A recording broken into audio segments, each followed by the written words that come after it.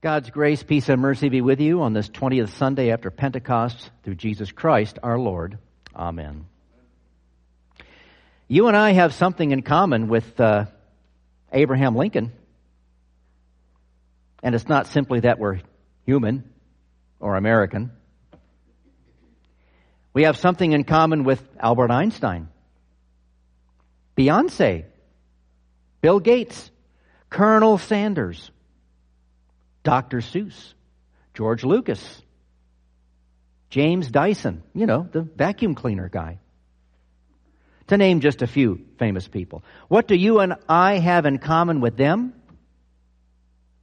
We've all had setbacks in our lives. Abe Lincoln failed to get elected many times over to various positions in government in his career. Einstein couldn't pass exams to get into technical college and struggled to make ends meet selling insurance. At 8 years old, Beyonce and her all-vocal girl group lost the contest on Star Search. Bill Gates' first big break in the computer software world crashed and burned during a sales demo of his traffic data program, which failed in front of Seattle city planners. Colonel Harlan Sanders, his dreams of being a restaurant owner literally went up in flames when his Combo restaurant gas station in Kentucky caught fire and burned to the ground. Dr. Ted Seuss Giesel's first book manuscripts were rejected by the publishers. And George Lucas's first movie, THX 1138, was a financial bomb at the box office. And after experimenting with over 3,000 prototypes of his bagless vacuum cleaner, James Dyson finally got it to work. Setbacks, whether you're famous for something or not, we've all had them, major and minor. And if after all these setbacks you're still here and not just surviving but thriving, then your setbacks may have well been set-ups for something better. When you and I think of where we've come in life from our setbacks, we can look at Jesus and see where he went because of his setbacks. In fact, he was set up for a setback. All throughout his ministry, people tried to discredit him. At first, the everyday people on the streets of Jerusalem hailed him and considered him someone of great importance, the Holy One of God. But the Pharisees and the Herodians plotted to trick him into being humiliated so badly, they hoped he would just disappear in shame or be kicked out of the city. But when that didn't happen, they plotted a step further to kill him themselves. Well, what had Jesus done? What had he had done to warrant this being set up by his opponents? Well, we know he did work on the day you're not supposed to do anything other than breathe and eat, right? The Sabbath. He healed a man on the Sabbath. He drove out demons, some of them on the Sabbath day. The Pharisees and Herod's people couldn't do that. They were jealous. They weren't spiritually equipped for the things Jesus was able to do. Some other things, like Jesus spoke blasphemous words like he and the Father are one, and that he is the bread of life, and people should eat his flesh and drink his blood. Oh, that really got the Pharisees going, didn't it? Everything the Pharisees did was to trap Jesus in a scandal and set him up for a setback. Now, the Jews had to pay the tax to Caesar because they were not a free people, remember. They may have been God's chosen people, but they were beholden to a pagan ruler 2,000 miles away. If Jesus agreed it was legal to pay taxes to Caesar, he would be discredited for not being the saving Messiah people expected. But when he said that he was the Messiah, people were expecting. They accused him of blasphemy. So they had Jesus set up for a setback either way. There was no way he could win. But Jesus has a funny way of turning the tables, having the last laugh, putting the joke on them, etc. What was planned as a setback for Jesus became a setup for him. Jesus saw right through their plan. He could see right into their dark, evil hearts and minds.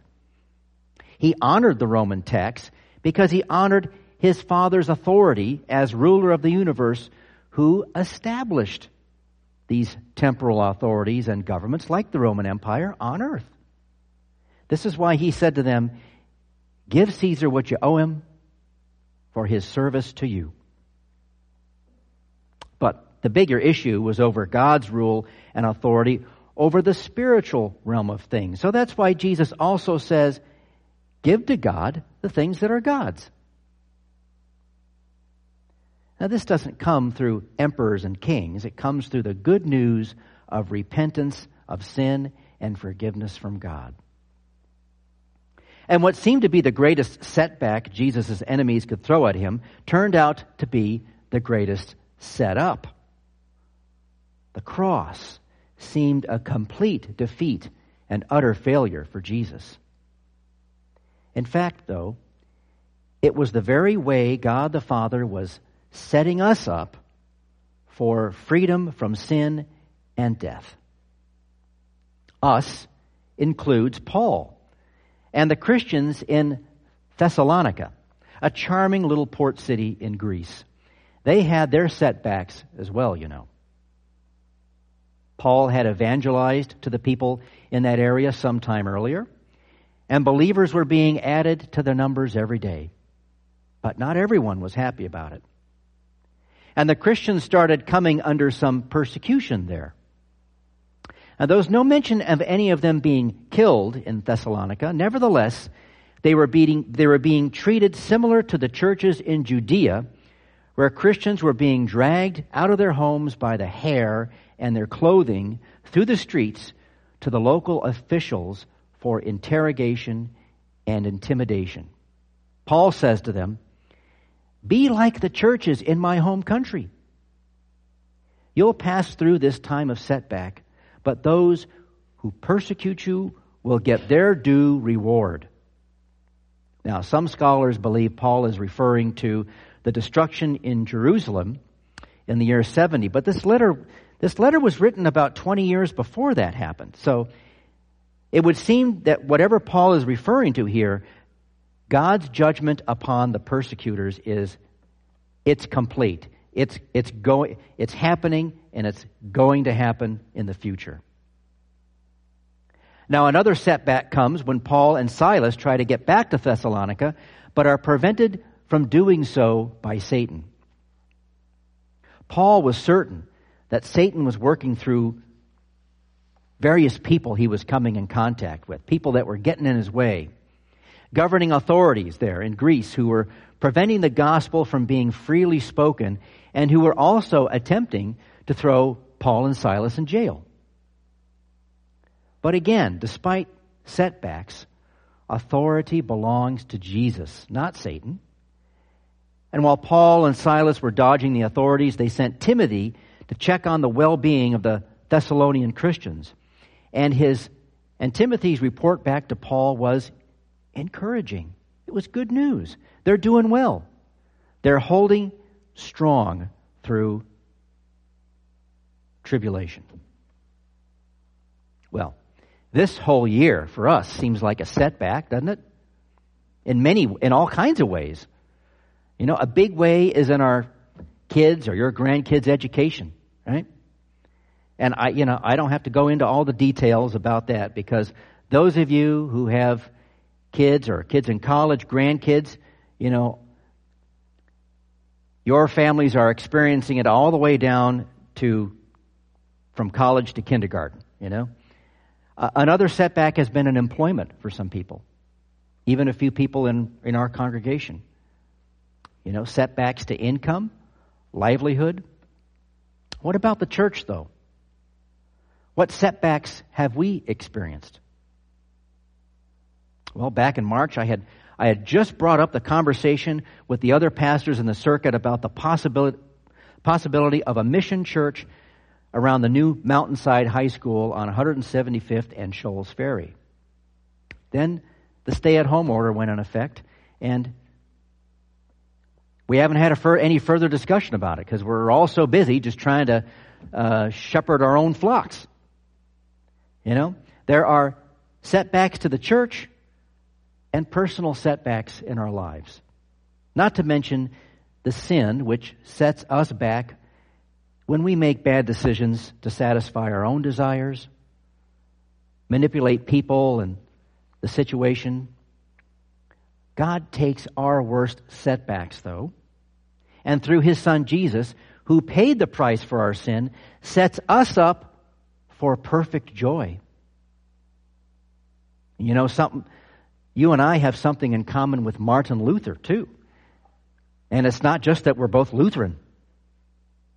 Luther speaks from experience here when he says, I have passed through unspeakable setbacks, trials in which no creature was able to counsel me. I thought I was the only person on earth experiencing these trials. And we know what some of those are. If we remember reading about Luther, terrible physical ailments. A lot of it was attributed to his own, beating himself during the days he was a monk, starving himself, pay for his sins, he thought. He lost child at childbirth.